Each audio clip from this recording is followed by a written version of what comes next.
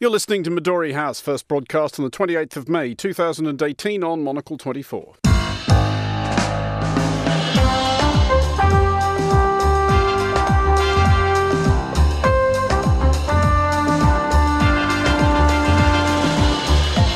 Hello and welcome to Midori House, coming to you live from Studio 2 here in London. I'm Andrew Muller. On today's show, this vote is about a rejection of an Ireland that treated women as second-class citizens. After Ireland votes to liberalise its abortion laws, should Northern Ireland be next? My guests Carol Walker and Daniela Peled will be discussing this and the day's other top stories, including today's new Italian Prime Minister and his chances of lasting until tomorrow, the possibility of Israel making its defence forces even less camera-friendly, and the Malian migrant who has become a French national hero. That's all coming up on Midori House on Monocle 24 right now.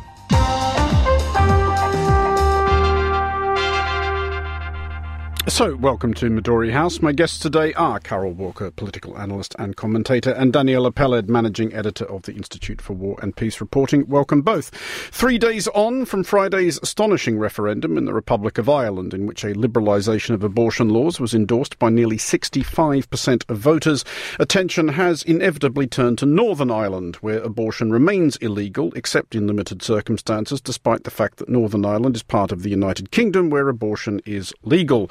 Arlene Foster, leader of the Democratic Unionist Party and the closest thing to a leader of Northern Ireland's currently dormant government, says the Irish vote will have no impact. Some, however, suggest that UK Prime Minister Theresa May should take a lead on the subject. Carol, leaving aside the rights and wrongs of this question in terms of abortion in Northern Ireland, wouldn't getting to grips with this be just an act of complete political insanity for Theresa May at this point? Well, I think Theresa May faces yet another huge political and constitutional problem here. She has said so far through her spokesman that she agrees with Arlene Foster that this is an issue that should be decided by the people of Northern Ireland. Constitutionally, it is a devolved matter. Of course, the problem is that we haven't got a Northern Ireland Assembly. That has been suspended for a year and a half. Add to that this fact that, as you mentioned there, Arlene Foster, who leads the Democratic Unionist Party, is propping up Theresa May's government and is vehemently opposed to any liberalisation of the abortion laws. But what has already happened is that many senior Conservatives, particularly senior Conservative women, are saying, well, look, this shows that the abortion laws in Northern Ireland are an anomaly. It is quite wrong that women don't have in Northern Ireland don't have the same rights as they do in the rest of the UK, and they're going to force it to a vote in the House of Commons. So the danger is that although Theresa May is sticking strictly to perhaps what might be seen as narrowly the correct constitutional position, she will then appear to be completely out of touch with the majority in her party and, it seems pretty likely, a majority in the House of Commons. And if there is that vote to liberalise the laws in Northern Ireland, it's going to pose a further huge problem for her. Daniela, the DUP have considerable form for this kind of thing, of course. They are a unionist party and they're forever insisting that Northern Ireland is indivisibly part of the United Kingdom and absolutely bound by British laws, except the ones they don't like about abortion and same-sex marriage. But is there something to be said for the line Theresa May has taken, which is, I mean, basically she doesn't want to touch this at all, I suspect mostly for political reasons. Her own convictions on the subject are somewhat opaque. But is there something to be said for the idea that Northern Ireland should be left to sort this out for itself in the way that the Republic of Ireland has? Because polls of the actual people of Northern Ireland are not dissimilar to the results that used to be obtained in the Republic before the referendum. They show about a 65% majority in favour of liberalising the abortion laws. Well, in an ideal world, certainly, I mean, we could go along with the fact that it is a devolved matter. But as Carol said, there isn't a government there. The whole atmosphere right now is extremely febrile with Brexit and ongoing discussions about just where Northern Ireland is going to feature and how it's going to fit into all of this. I mean, in Ireland, the referendum served as, quite surprisingly, a really uniting factor. I mean, the predictions were positive, but not to the extent of a landslide that we had. It brought the country together. I'm not sure that having pushing the issue forward right now would do the same in Northern Ireland. No, and on that subject, Carol, is it not weird that religion now seems to be when you consider the distance that the Republic of Ireland has travelled in being, to an extent, kind of an adjunct of the Catholic Church, to where it is now, is it strange that religion seems more of a factor in the public life of the North than it still does in the Republic? Well, I think religion is still a huge factor in both parts of the island of Ireland. But I think what appears to have happened in the Republic is that people have managed to separate out their loyalty to the Catholic Church, which many of them still count themselves as members of, and the strict teachings on abortion, and have seen this more of a sense of the rights of women. I think fueled in particular by some of those stories about some of the terrible events, the terrible experiences that some women had who had to have abortions, who needed to have abortions, were not able to have it, who travelled, who perhaps died because they were unable to have the medical treatment that they needed.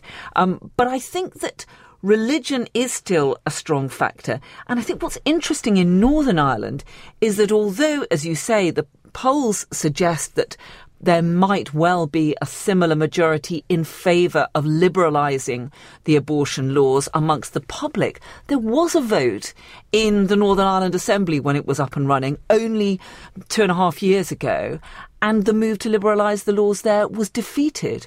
So I think you have a very complex situation there. The DUP, the Democratic Unionists, are not going to budge on this.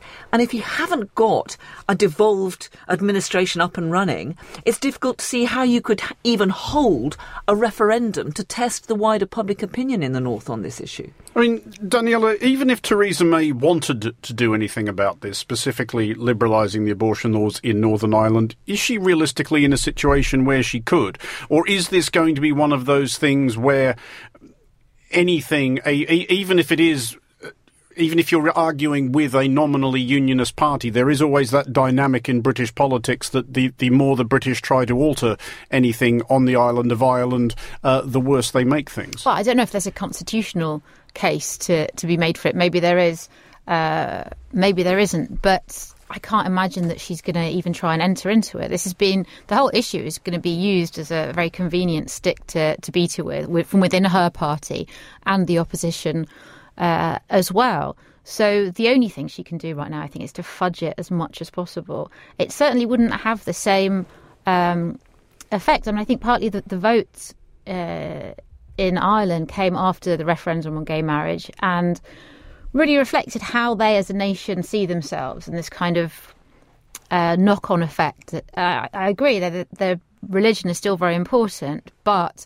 I think it was a move away from perhaps a feeling that the Catholic Church was dominating and bullying them. So it's a completely different kettle of fish. But I think Theresa May would have to allow a free vote on it if it came to it in the House of Commons. You couldn't possibly whip on an issue that has always traditionally been something which is seen as a moral question and something on which MPs should be allowed to express their personal views. If that happened, if there was, as seems very likely, an overwhelming vote in the House of Commons to change the laws in Northern Ireland, it would be a huge challenge to the Prime Minister. She could simply say, well, look, it's only advisory because this is a devolved matter. But if she was then seen to be somehow blocking a move that many people in the Commons and many people across Northern Ireland would see as a sensible and a progressive move, then I think that puts her in a very difficult place indeed. But I think it would be a suicidal move from her party's part to push for that. There's one thing showing up the cracks in her government and the cracks in her very cracked term in office, but to bring it to a vote, to push for that, I just think. But Labour have already said they're going to put down an amendment to a domestic violence bill that's going through the Commons. They're going to try and push it to a vote. And we've already had indications, not least from some Conservative ministers, that if it came to a vote on this issue in the Commons, they would be minded to vote for it. Well, let's look now at Italy, where, to the surprise of almost nobody, the Yahoo coalition attempted by left-leaning populist Five Star and right-tilting populist Lega appears on the verge of implosion. Giuseppe Conte, put forward as Prime Minister despite few Italians having heard of him, has returned to obscurity after failing to assemble a government, the sticking point being President Sergio Mattarella's vetoing of his choice of finance minister. Earlier today, President Mattarella asked former IMF economist Carlo Cottarelli to form a government, although if he does, it is unlikely to be for long. Daniela, first of all, Paolo Savona was the man that Giuseppe Conte wanted as finance minister and who President Mattarella clearly didn't. Did he do the right thing, blackballing him? This is a tricky one. He has the power to. Indeed. He has the power to. And in some ways it made sense because his nomination just seemed like an attempt at trolling, really, by the other two parties. However, it's really not a good thing to be seen to be doing, especially when Europe-wide and Italy are feeling pretty antsy about the control of Europe and what happens to people who oppose Europe. It just fuels all the conspiracy theories and fuels all the populist arguments and makes the likelihood of elections in a few months' time even more likely. On the subject of trolling, Carol, is it arguable that the President is doing a certain amount of that himself in his choice of Prime Minister? He is a former IMF economist and noted austerity enthusiast who had previously acquired the nickname Mr. Scissors. Yeah, I think this is a very dangerous move indeed. You're right that technically the President does have the power to veto appointments like this, and there are precedents. But you've had an election which has brought to power two populist parties that had put together a programme that would have splurged huge amounts of money, set a flat rate of tax, had a guaranteed minimum income for families. And not only has the President rejected their nomination for finance minister, they put in place as the interim Prime Minister, as you say, Mr. Scissors, who's got a record for massive cutbacks. He's going to be putting forward a programme that would appear to be diametrically opposite to that of the elected parties. His chances of getting that through have got to be pretty low. Yes, we're heading for another general election in Italy. But I think worse still, I think this move by the President, particularly when all those other senior European leaders are saying, oh, we can't have this populist government. If you've got people appearing to club together to thwart the will of the voters, that is absolutely going to play into the hands of these populists who will go back to the country and say, listen, look what happened last time, and we'll hopefully seek an even bigger mandate. But Daniela, this actually does kind of work for the populists, doesn't it? Because Five Star and Lega, like most populists, like most revolutionaries, I mean, if they're honest with themselves and each other, they're much happier, like, whining about some sort of sinister coup to thwart the will of the people than they are about actually having to govern and make sure water comes out of the taps and the rubbish gets collected. Yeah, absolutely. I mean, if they had their choice and I had actually moved forward into implementing their kind of dramatic programme, things might have not gone so well for them. But everyone around Europe is going to be watching what happens in Italy. I find it puzzling because, as far as I understood it, maybe Carol knows more about this, I thought the Italians were not, so that the idea of the euro was not so unpopular. I think it had. It was originally popular, and even a few years ago, the euro was still very popular. But I think that a lot of Italians felt that the country was not doing particularly well out of their membership of the eurozone. And then there was this sense of resentment at the vast numbers of migrants that were coming into the country. And they felt that they simply weren't getting the help that they needed from the rest of Europe. I think that fueled that anti-European sentiment. They then have these populist leaders coming along and saying, listen, we're going to cut your taxes, we're going to guarantee loads of money. They had actually taken off the table their original idea of having a referendum on membership of the Eurozone, but their economic plans would have been a huge breach of all the Eurozone rules. So I think that is what has come together in fueling this sort of resentment at Brussels. And I fear that the latest events are simply going to fuel that further. Daniela, is there... there's a truism that gets recited about Italian politics a lot at moments like this, which is that the situation is always grave but never serious. Is there something of a return to Italy as we once knew and loved its politics, where the Prime Minister sort of more or less changed every other week? No one really knew who it was from one day to the next, but the country actually seemed to function quite well. Well, it seems that way, doesn't it? But when you think that its neighbours are Switzerland and so on, it's not so much as at stake. The problem is now we find ourselves in this morass of Brexit here and populism across Europe. What astonishes me is that Europeans are not looking at the enormous tangle we've got ourselves into here with Brexit and thought, well, hold on a sec. It's going really wrong for them. It's sucking all the energy out of their entire national existence. Perhaps there's a different way. And what we've seen as well is that these events have really spooked the markets, because what ultimately many other European leaders are concerned about is that if these populists were in power, if they did try and put forward if they did try and see through the platform that they have proposed, that could land the Eurozone in huge problems. It could land Italy itself in huge problems, and the rest of the Eurozone might then have to bail it out. OK, we're going to take a short break now. You're listening to Midori House with me, Andrew Muller, along with Daniela Peled and Carol Walker. More after the break. Climb aboard Monocle's June issue, where we take a ride through the latest in planes, trains and automobiles, drivers included, in our annual transport survey. But first we set sail in Spain's medical ship, with its crew of doctors and nurses looking to help anyone waylaid by choppy seas.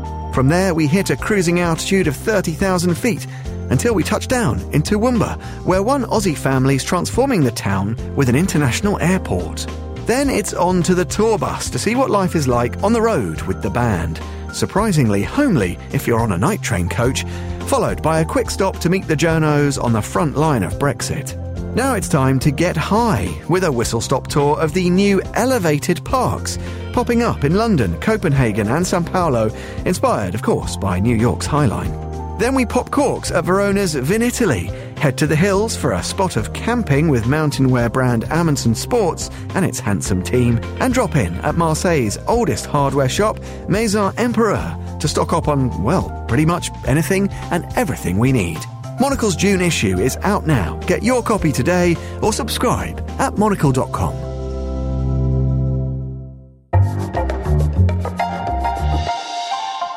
You're back with Midori House with me, Andrew Muller. Still with me are Carol Walker and Daniela Peled. Now, few militaries are fond of being photographed while doing their job, especially that part of a military's work likeliest to result in unflattering or unappetising images.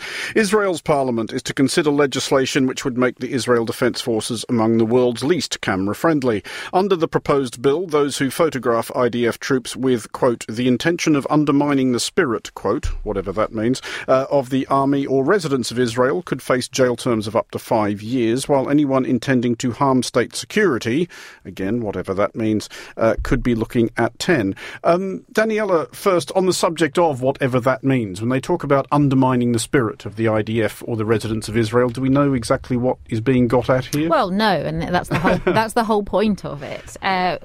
Should start off by saying it's highly unlikely that this law would be passed. I mean, it is being mooted by a very small party, but it is the party of Avigdor Lieberman, the defence minister, who's not without influence, presumably. Look, there's a certain amount of public sympathy as well for this. The role that the IDF plays in Israel is really central to the country's identity. All Jewish men over the age of 18 are expected to serve, although there are mass exemptions for the ultra-Orthodox. It's very much a people's army, and they're very much our boys and girls. That's how they're viewed in the country. But also it stands for a symbol of Zionism and what the country means. They're even called the Israel Defence Force. It's very much completely wrapped up in how the country sees itself. So it would be very impractical to put such a law into place, not least because anyone with a camera phone, with anyone with a camera or a phone couldn't document this. But also the wording is very diffuse. What it's intended to do is to send a message, like huge amounts of other very anti-democratic legislation, that criticism of the Zionist project and the state of Israel and the national symbols is dangerous and can lead to all kinds of scary places. A few years ago, there was the so-called boycott law, which means that any Israeli citizen calling for a boycott of any territories under Israeli control, that's the West Bank too, who calls for a boycott is liable to be sued in a civil court. Now, this hasn't happened yet, but theoretically it could be done. And it sends a chilling message to people who are campaigning for freedom of speech and human rights or against the occupation. I mean, Carol, as Daniela correctly points out, this is sending a message, or that's the intention of it. But in terms of just practicality, does a law like this actually mean anything in an age in which almost everybody has a camera?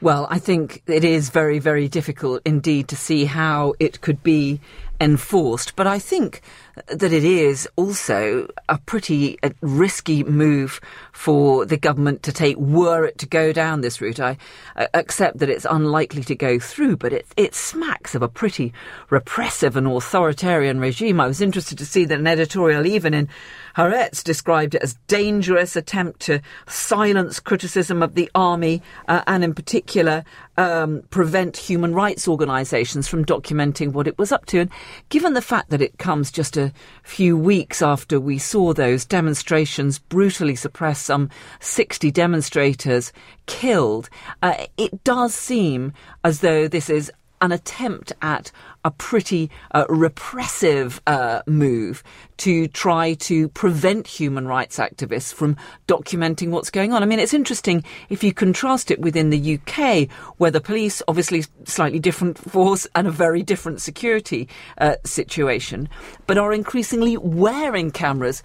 Clearly they're facing outwards rather than at the officers themselves, but they are nonetheless documenting what goes on when those police officers try to arrest someone, try to police a demonstration and so on. So I think that this runs pretty much counter to the sort of openness that we have seen in security forces across most of, certainly, the Western world.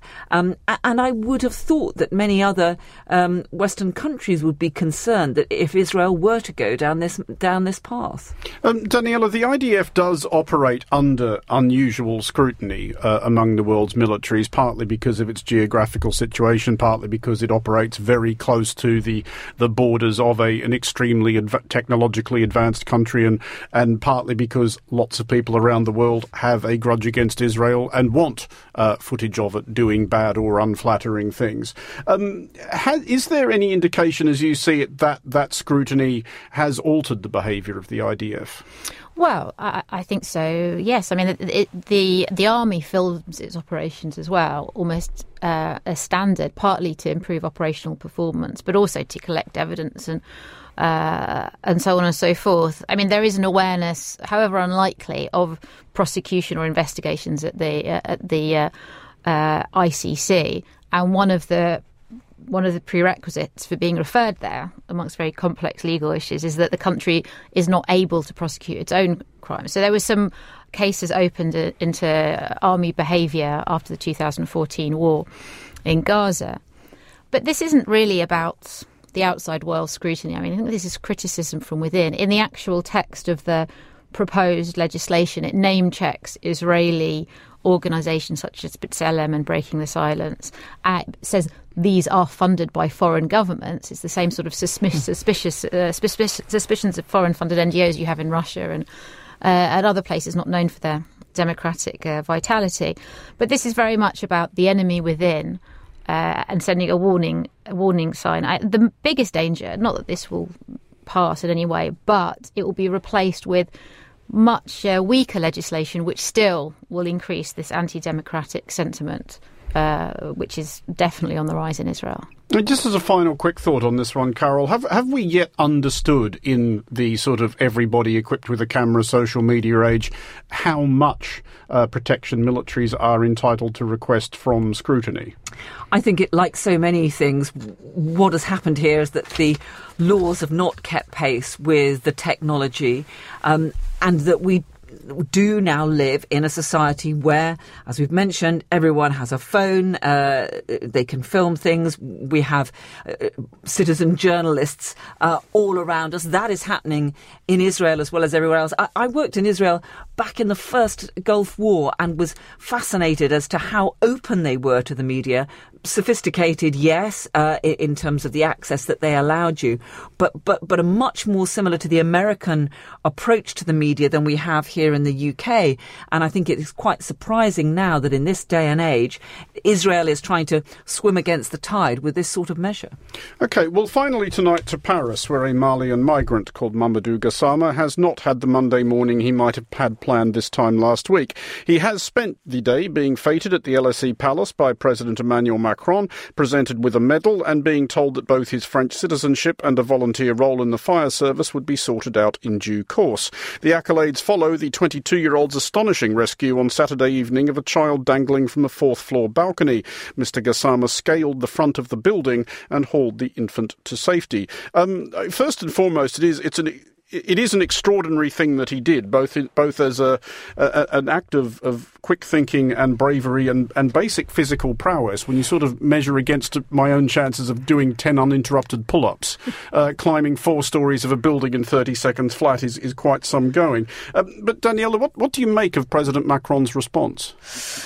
Well, it makes me rather think about our ideas of citizenship and whether you can somehow win residency or citizenship of a country by this incredible feat of bravery. And surely people are entitled to human rights or residency or through a normal process, and they don't have to prove themselves in this way. I mean, what next? Do we have a Hunger Games to win citizenship of European countries? It all makes me feel a little bit uncomfortable. Well, Carol, obviously because everything is now terrible, this act of extraordinary bravery has become a lightning rod for a massive row about immigration, and the argument has been made, well, the same argument Daniela is making, but I guess from a less generous perspective, which is that Mr. Gassama was in France illegally and he should not be entitled to any special consideration just because he did this one marvellous thing. I think what's extraordinary is that what you're seeing here is a single case, and yes, that video is extraordinary when you see him shinning up 4 floors, rapidly hauling himself over the balconies. That what it does is it humanises these people who... This was a Malian who had fled on a perilous journey across Burkina Faso and Nigeria and Libya and paid smugglers to get him across the Mediterranean, and he had no papers and he had no rights to be in the country. But what it's done is it's showed that this was a man whose instincts were to help others, who had a human face. Fascinating to see President Macron immediately, within hours, seize upon this as an opportunity to summon him into the Elysee Palace, grant him citizenship and so on. But of course it comes against this backdrop when there is a great deal of resentment and tension between different communities, where we've seen the right-wing, extreme right-wing parties gaining ground on the back of concerns about the scale of immigration. And I think what will be interesting to see whether President Macron actually uses this to try to turn the tide of public opinion about this, or whether it's just really a fairly cheap publicity stunt to try to get a little bit of shine on his presidency from the remarkable bravery of one young man. And is it, Daniela, just another example of how people will just see what they wish to? Because already inevitably on social media there are Mamadou Gassama truthers at large, insisting that the whole thing was a stunt, that it didn't really happen, and so on and so forth. Yeah, it's what France, I mean, I'm not sentimental enough maybe, but what France needs to do is, like other countries in Europe, but particularly France, has to have a concrete and sensible policy and treat people fairly. And the idea that you have one... This is the classic, the good immigrant, the one good guy who by this amazing feat has redeemed himself, when it shouldn't really be a matter of redemption in the first place. I can't see that Macron had any other choice, though. Can you imagine the outcry probably from some of the same people who are really outraged about illegal immigration, had he not given him some sort of massive pardon. Concrete and sensible policies, it'll never catch on. That brings us to the end of today's show. Daniela Peled and Carol Walker, thank you both for joining us at Midori House. The show was produced by Tom Hall, researched by Fernando Augusto Pacheco and Amber Roberts. The studio manager was David Stevens. Music next at 1900. It's the Monocle Culture Show with Robert Bound. I'm back with more on the day's main stories on the Daily at 2200. Midori House returns at 1800 London time tomorrow. I'm Andrew Muller. Thanks for listening.